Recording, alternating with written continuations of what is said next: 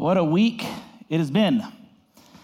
I don't know about you, but it's been pretty overwhelmingly emotional for me as I have talked to so many of you, whether you're watching from Otis or you're watching online, about what took place at the capital of our country. And if you've not got a chance, to hear some of my raw thoughts, I want to make sure that you know that that was put out on social media, this morning in place or with a devotional for about 15 minutes.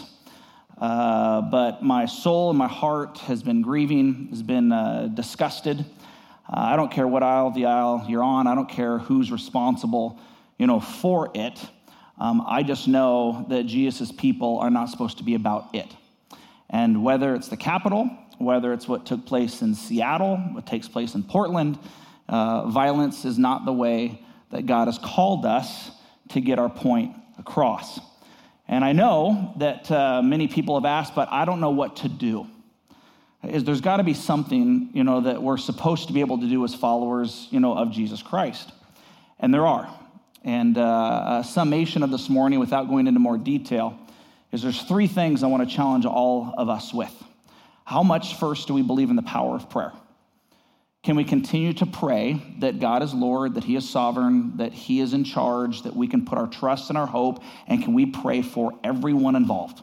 Can we pray for the police? Can we pray for the protesters? Can we pray for Trump? Can we pray for Biden? Can we pray for Congress? Can we pray for our nation? Can we pray? Are we going to be a people of prayer? The second thing, the Bible is very clear. It has called us to be peacemakers. It says, blessed are the peacemakers, for they will inherit the earth. Peacemakers, not peacekeepers. Peacekeepers are those who we often make fun of people who live in the South. Sorry if you're from the South. Everything's always okay. Oh, you're so sweet. Oh, bless your heart. All that other kind of stuff. Love my Southern accent. It's pretty terrible. Peacemakers, peacekeepers are ones who just want to keep the peace at all costs. Don't want to deal with anything. Peacemakers, in order to make peace, you have to go after conflict. You have to find people at war, whether it be war with you and someone else or other people at war with each other, and Christ has called us to step into those situations to be peacemakers, to find ways to build bridges in our community which shines light on His name. That's our role. That's what we're called to do. And so if you know someone who is an opposite side opinion or who is struggling and is on the other side, God has called and commanded us to be peacemakers. The third thing that He's asked us to do, especially in a time like this, and as we continue to go on, is to keep our eyes on Jesus, the author and perfecter of our faith, that we are citizens of the kingdom of heaven first and foremost, but we live here in the United States of America second. And as Peter stepped out of the boat with the wind and the waves that were going crazy, the wind and waves did not stop while he was walking on water. They were still going on while he kept his eyes on Jesus. But as soon as he took his eyes off of Jesus, as soon as he started focusing on all the circumstances around him, instantly he fell. And I know my heart grieves for many of us, many of you who are followers of Christ, who are taking your eyes off Jesus and focusing on everything else. And what you're going to find is your anxiety is going to continue to rise, so is your fear, and so is, the discouragement of the time and place that we are in. But there is hope. And the hope comes from prayer. The hope comes from being peacemakers. And the hope comes as we continue to keep our eyes on Jesus. My prayer is that that's something that we will do. And I don't know if this was like the tipping point for me emotionally. I'm not usually an emotional, kind of person, but I've just really had a hard time. I don't know if as much has been the circumstances as much with how we're reacting to the circumstances. And just trying to say, we've got to be better than this. We've got to be able to model, this and not let a few people in all different parts of the country represent whatever they're trying to represent, especially those who are pretending to represent Jesus, because it's just not the case. And we can talk and we can walk through that, but that is my prayer and that is my heart for us. And God has called me to be a representative for you, to try to show biblically what that looks like. And we'll continue the dialogue and conversation, trying to continue to make Jesus Lord and Savior. With that being said, I feel like I just need to pray to get my heart and my mind right as we go into our message on this day. Jesus, thank you Lord, thank you for the opportunity that we do have to come before you, and we pray right now. Lord, we pray for Congress. We pray for incoming President Biden. We pray for outgoing President Trump. We pray for the people who have been protesting. We pray for the discouragement in our nation. We pray for the blame that's already going to be going around. We pray for the confusion. We pray for the hurt. We pray for the loss. We pray for, Lord, the person who lost their life in the midst of all this. And Father, across our country, this is just another of this last year. And we just ask you to intercede. Help us to know how we can be peacemakers. Help us to know how we can build bridges. Help us to know how to shine lights for you. Lord, help us, most importantly, to keep our eyes focused on you. To know that the peace that surpasses all understanding comes when we're focused on you. Father, that we would be guided and more focused in your word now and led by your Spirit more now than ever. We love you and we thank you. It's in Jesus' name we pray. Amen. I quit. How's that for a transition? We all have made some interesting excuses in our lives for the reasons why things are either happening to us or the reasons why we don't engage in something or the reasons why we give for not doing what maybe we've been asked to be told. And so I actually asked on social media, what are some excuses, some of the best excuses that you have heard?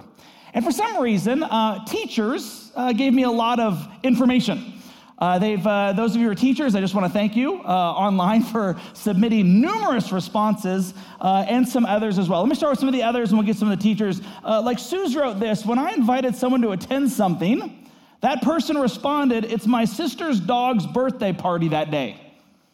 That's low. I mean, that is low. You can't even make up, my sister's dog's birthday party. Jordan wrote, a student told her as a teacher that they didn't have their writing done because they had to eat dinner, even though we've been hybrid and they're home all day. Right? She's like, not a good excuse. Cameron wrote, I asked a student why he had missed school the day before. This is in middle school, by the way. He said, I couldn't find my pants. I said, well, in that case, we appreciate you taking the day off. It's been middle schooler. Miles wrote, when I was 7 or 8, my dad asked why I was fighting, and I answered, he hit me back first. Some of you guys will process that. David wrote, after being asked why he was doing something, my son paused, then waved his hand and said, these are not the droids you were looking for. Hard to discipline when you're laughing out loud and laughing very hard. Jill wrote, I had a student give me a note from a parent once saying the student couldn't do his homework because the family simply didn't have a pencil for the child to use. But that note was written in pencil. So she's like, wait a minute, here. Jill also wrote, I had a student once, who was asked to write an apology for hitting a classmate and essentially wrote this: I'm sorry your face hit my hand. I was like, that one's awesome. That was pretty good. But my favorite, not even close, not related to school, by the way, John wrote this: had an employee tell me he couldn't come to work because his grandfather had a heart attack.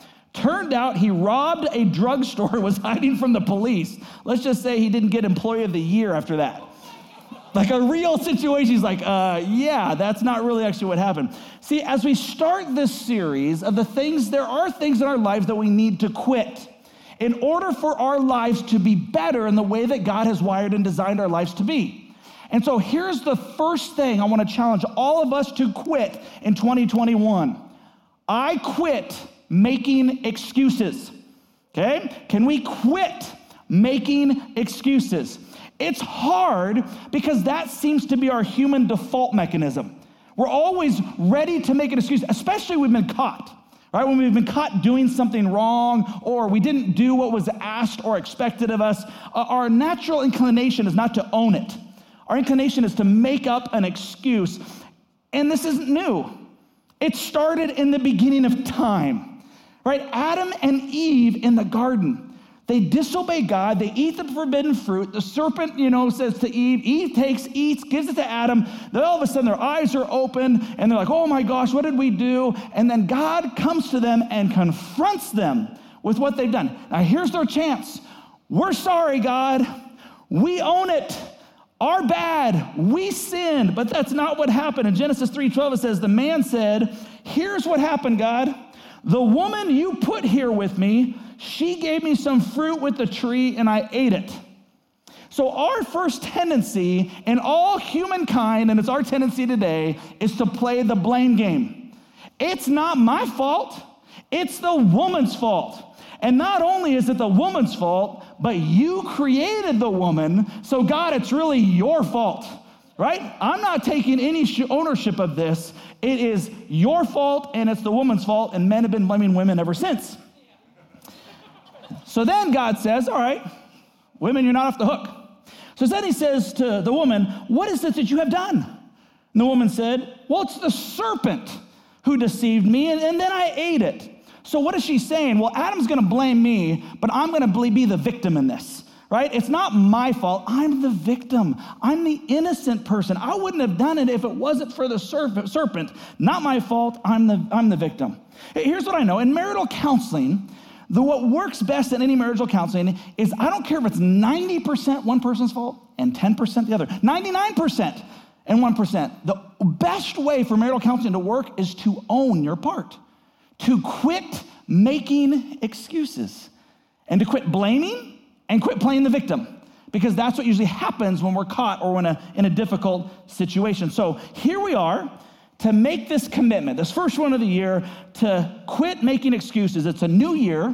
It's a new opportunity to become the people that God created us to be. In fact, in Psalms 139, verse 13, it says, for you, God, created my inmost being. You knit me together in my mother's womb. I praise you because I'm fearfully and wonderfully made. God created you. No more blaming, no more being the victim. So here are some questions that I want you to process as we're kicking off this series in this new year. What are things that you want to change or improve in your life? And I really hope you'll take time now, or you'll take time, this week, online. What are things you want to dream a little bit? What do you want to improve in your life? What do you want to see change in 2021? There's a lot of power that resides in your hands when it comes to this. And a lot of people make these like New Year's resolutions. That's kind of where we get this concept and idea from. Do you know by the end of January, 40% of all New Year's resolutions don't make it? By February 14th, 75% don't make it. So there has to be a reason why. If I want to dream, if I want to make some changes, if I want to grow this year, why is it that I have a hard time not making it? Could it be that many of these dreams or goals are me-centered and not necessarily God-centered? Which leads us to the second question. What does God, who is the creator of all and who loves you more than maybe we'll ever know on this side of eternity, want to be different about your life?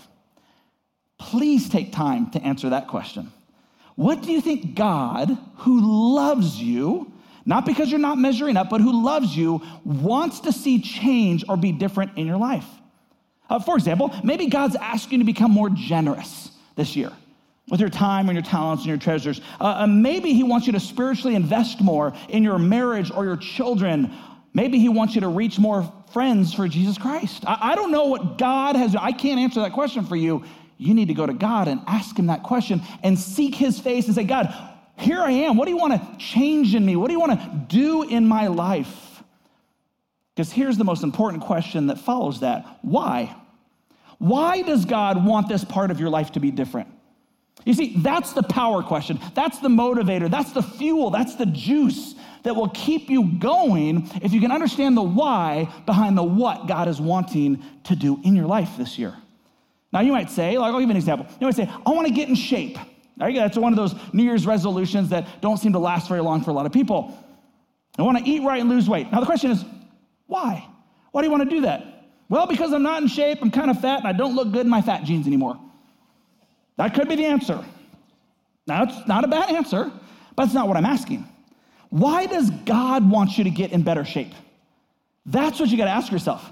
And the answer is because your body is the temple of the Holy Spirit. It's a house for God. God wants to see life exist in you the way that he created so that you can be all that he has called you to be, not only for your life, but for those around you, which is going to be hindered if you're not in shape in the way that he called and designed you to be.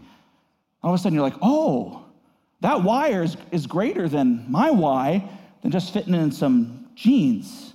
See, when we can connect the spiritual why to the what, the spiritual why will motivate us so much more to accomplish what God wants us to accomplish this coming year. Maybe one of your goals is to get out of debt and to get spending under control. Why? Why? Well, because debts are bad and I want to get a boat. Now, that's not bad. Debt is bad, and getting a boat is fine. There's nothing wrong with getting a boat. But why does God want you to get out of debt? Could it be that so spiritually you can experience what it means to trust him at a deeper level and to see the resources that he has given to you for such a short time can be used to expand and impact other people's lives both here on earth and for all eternity? Whoa, that's a bigger why. See, it's a spiritual why that can honor God in that way. I mean, you might say to yourself, I think God wants me to read through the Bible in a year. Or God wants me to pray with my wife more. Or he wants me to invest more in my kids. I want to be in a small group. Why? Why? Well, I just think that he does. No. The why is that you're going to experience the best that he has for you because he's the one that's given you what it is that he wants to change in you. He's going to partner with you so that you can become who he has called you to become. That's good news. And so what stops us from experiencing these things that God wants us to experience? You're going to have to take some time away from Sunday. You're going to have to do some homework, and you're going to have to ask the why question of God. First, what, and then why. Once you're able to write that down, here's what's going to hinder you and I from accomplishing what God wants to accomplish in your life in 2021. Excuses. It's interesting. I can tell you personally for me, I know that God is calling me to spend more time on my spiritual, physical, and relational health. There are so many reasons that God is asking me to do that so that I can be more and more filled so that I can impact more and more people for God's kingdom in 2021 than I was able to in 2020, if I can focus on some of these things. So what is your why? What is your what? Now, let me give one for all of you that I can guarantee you, if this isn't already one of your goals, if this has not already happened in your life, this is one of God's goals for you. Okay, if you're watching online, make sure you pay attention. If you're in the room, if you're at Otis, make sure you pay attention. The most important decision that you can make this year that I know God wants for you is to follow Jesus. If you've not yet committed to making Jesus Savior and Lord of your life, that's what God wants from you. 100%, I can go to the grave knowing that that's 100% true, that that's what he would want for your life for this year. Now, when you're open to it, when you begin to consider it, the hard part is your natural nature, we'll even call it our sinful nature, is going to give up some great excuses for why I shouldn't be a follower of Christ. And it's as old as when Jesus told this parable, in the New Testament. In Luke chapter 14, there was a guy who comes to Jesus, and he says these words, "Blessed is the one who will be living forever in eternity with God." What he's saying is, blessed is anyone who gets to spend eternity with God through Jesus Christ. I get to be in heaven. Blessed is that person. So Jesus says these words. A certain man was preparing a great banquet, and he invited many guests. He's talking about the eternal banquet in heaven that we're going to have with him. At the time of the banquet, he sent his servants to tell those who'd been invited, "Come, for everything is now ready. You're invited. Come be a part of this. You're welcome to be a part of this." But they all alike began to make what? Excuses. Okay, notice the excuses, because they're as common for Jesus' day as they are for our day. Here's one of the reasons that people don't come to faith, and this might be one of your reasons. First said, "I have just bought a field and I must go and see it, so please excuse me." In other words, my possessions, my comfort, what I think is most important and valuable is more important than my value in Jesus Christ, and so I choose this. It's an easy temptation. See, for the love of money is the root of all kinds of evil. Money in itself is an inanimate object. And it doesn't say all money is evil, but the love, the pursuit, if that's the gain, it's going to distract you from ever wanting to accept Jesus Christ as Lord and Savior and the invitation to the eternal banquet in heaven. Another said, "I've just bought 5 yoke of oxen, and I'm on my way to try them out. Please excuse me." Well, what does that mean for us? It's our work. Okay, how often does our work or pursuit of climbing that corporate ladder hinder us from the possibility that there might be a Savior and Lord we may need to accept? Or some of my hobbies, any of those things that are more important than Jesus? Still another said, I just got married, so I can't come to the banquet. I can't tell you how often a relationship, even a relationship that God may provide to somebody's life, becomes the idol that replaces God. How often it is that, I found this relationship, or I have a child, or all these wonderful gifts of God, and yet those things can become things that prevent us from coming into relationship with God, that we think that it's more important. See, what excuses, before you became a follower of Jesus Christ, did you make before you actually decided to accept Christ? And if you've not accepted Christ, what current excuse are you making? And have you made that known? Allow us to walk a journey with you to see if there might be some answers to some of the excuses that you may have. Now, if you are of a follower of Christ, or to keep growing, God is going to ask you to do something this year that I promise you, if you spend time praying with him and asking, God, what do you want me to do, that it's not going to be easy. It's going to be challenging. It's going to be difficult, and it's going to be hard for you. Okay, it may not be hard for the person sitting next to you. And that's one of the mistakes that we make, right? I'll give you an example. The number one fear, in America is public speaking, right? So I've asked, different staff people, hey, why don't you come up and kind of share? I could never do that. I could never. And what if I looked at that person and be like, what's the problem? It's so easy. They'd be like, you're nuts. Because it may not be as hard for me, but it could be incredibly difficult for you. What is God calling you to do that may be challenging for you, that's going to be different than the person sitting next to you, the person who's on the couch at home, the person who's in Otis right now? What is God calling you to do? Now, we look in the Old Testament, and if you know anything about the Old Testament, you know there's a guy named Moses. Right? Moses is a pretty phenomenal leader. Right? He led the entire nation of Israel out of slavery in Egypt and to the precipice of the promised land. Millions of people was underneath his oversight and leadership as he was underneath the oversight and leadership of the Lord. That's pretty impressive. That's pretty significant. His name is going to be remembered for all time. We still read about him today. But that's not how he started. See, God comes to him in Exodus chapter 3, a burning bush, it's not burning up, walks in, what's going on? You're on holy ground, take your shoes off. And what's going on? He goes, I've heard the cry of my people in Egypt. And so Moses, I'm sending you.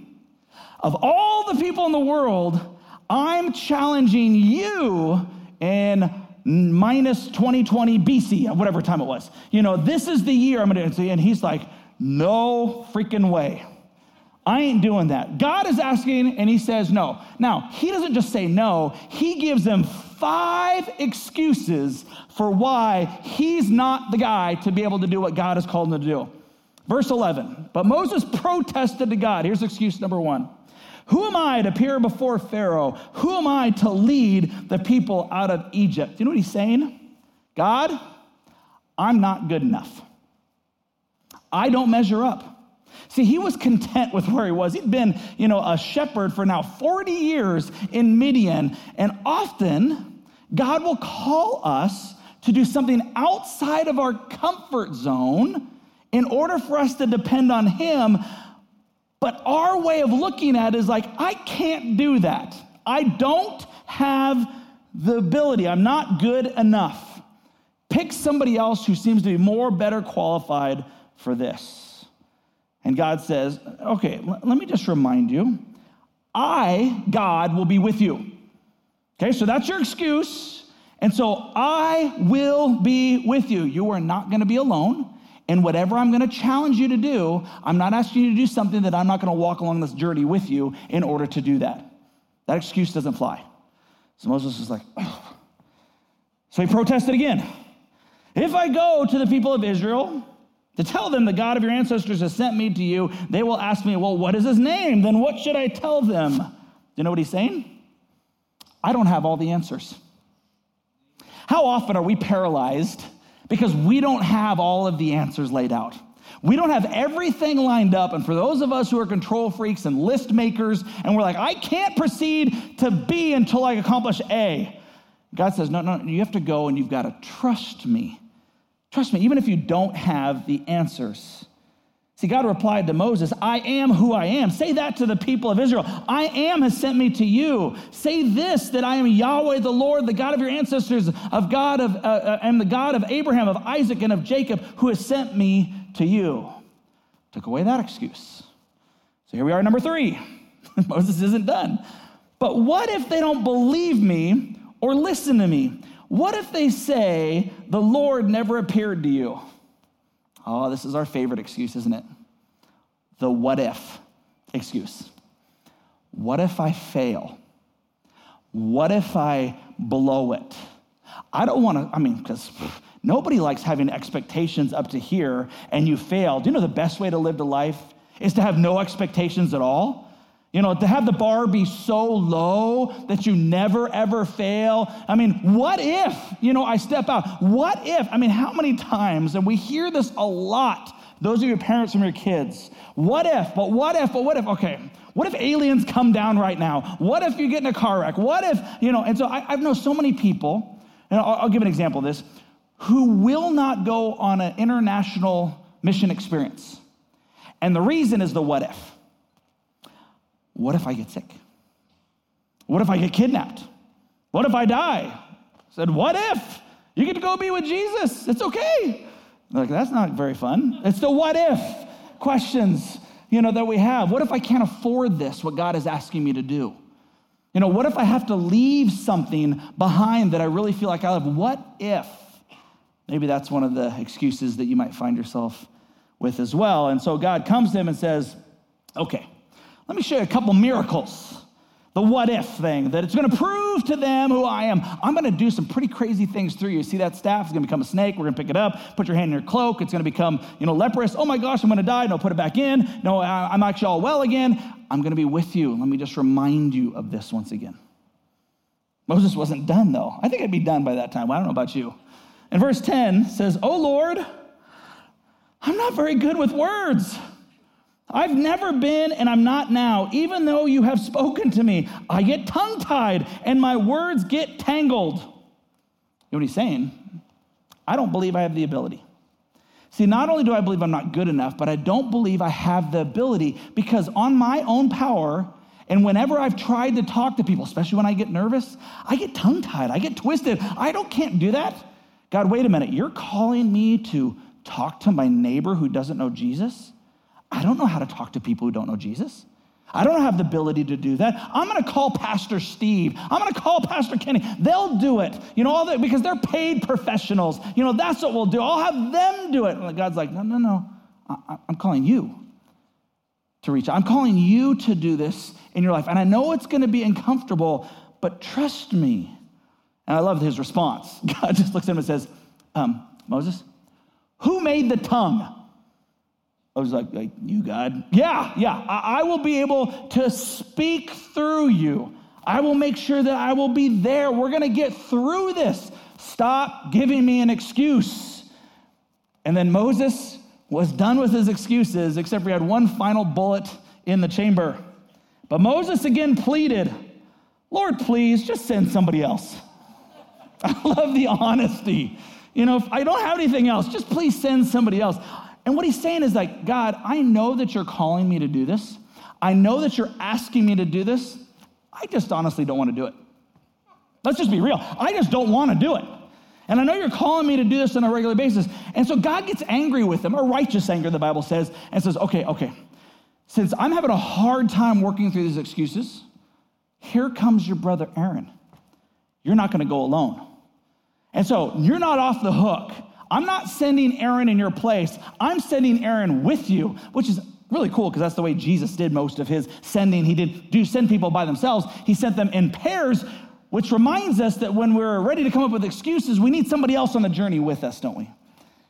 What is God calling you to do? Oh, one last thing there. Remember a guy by the name of Jonah?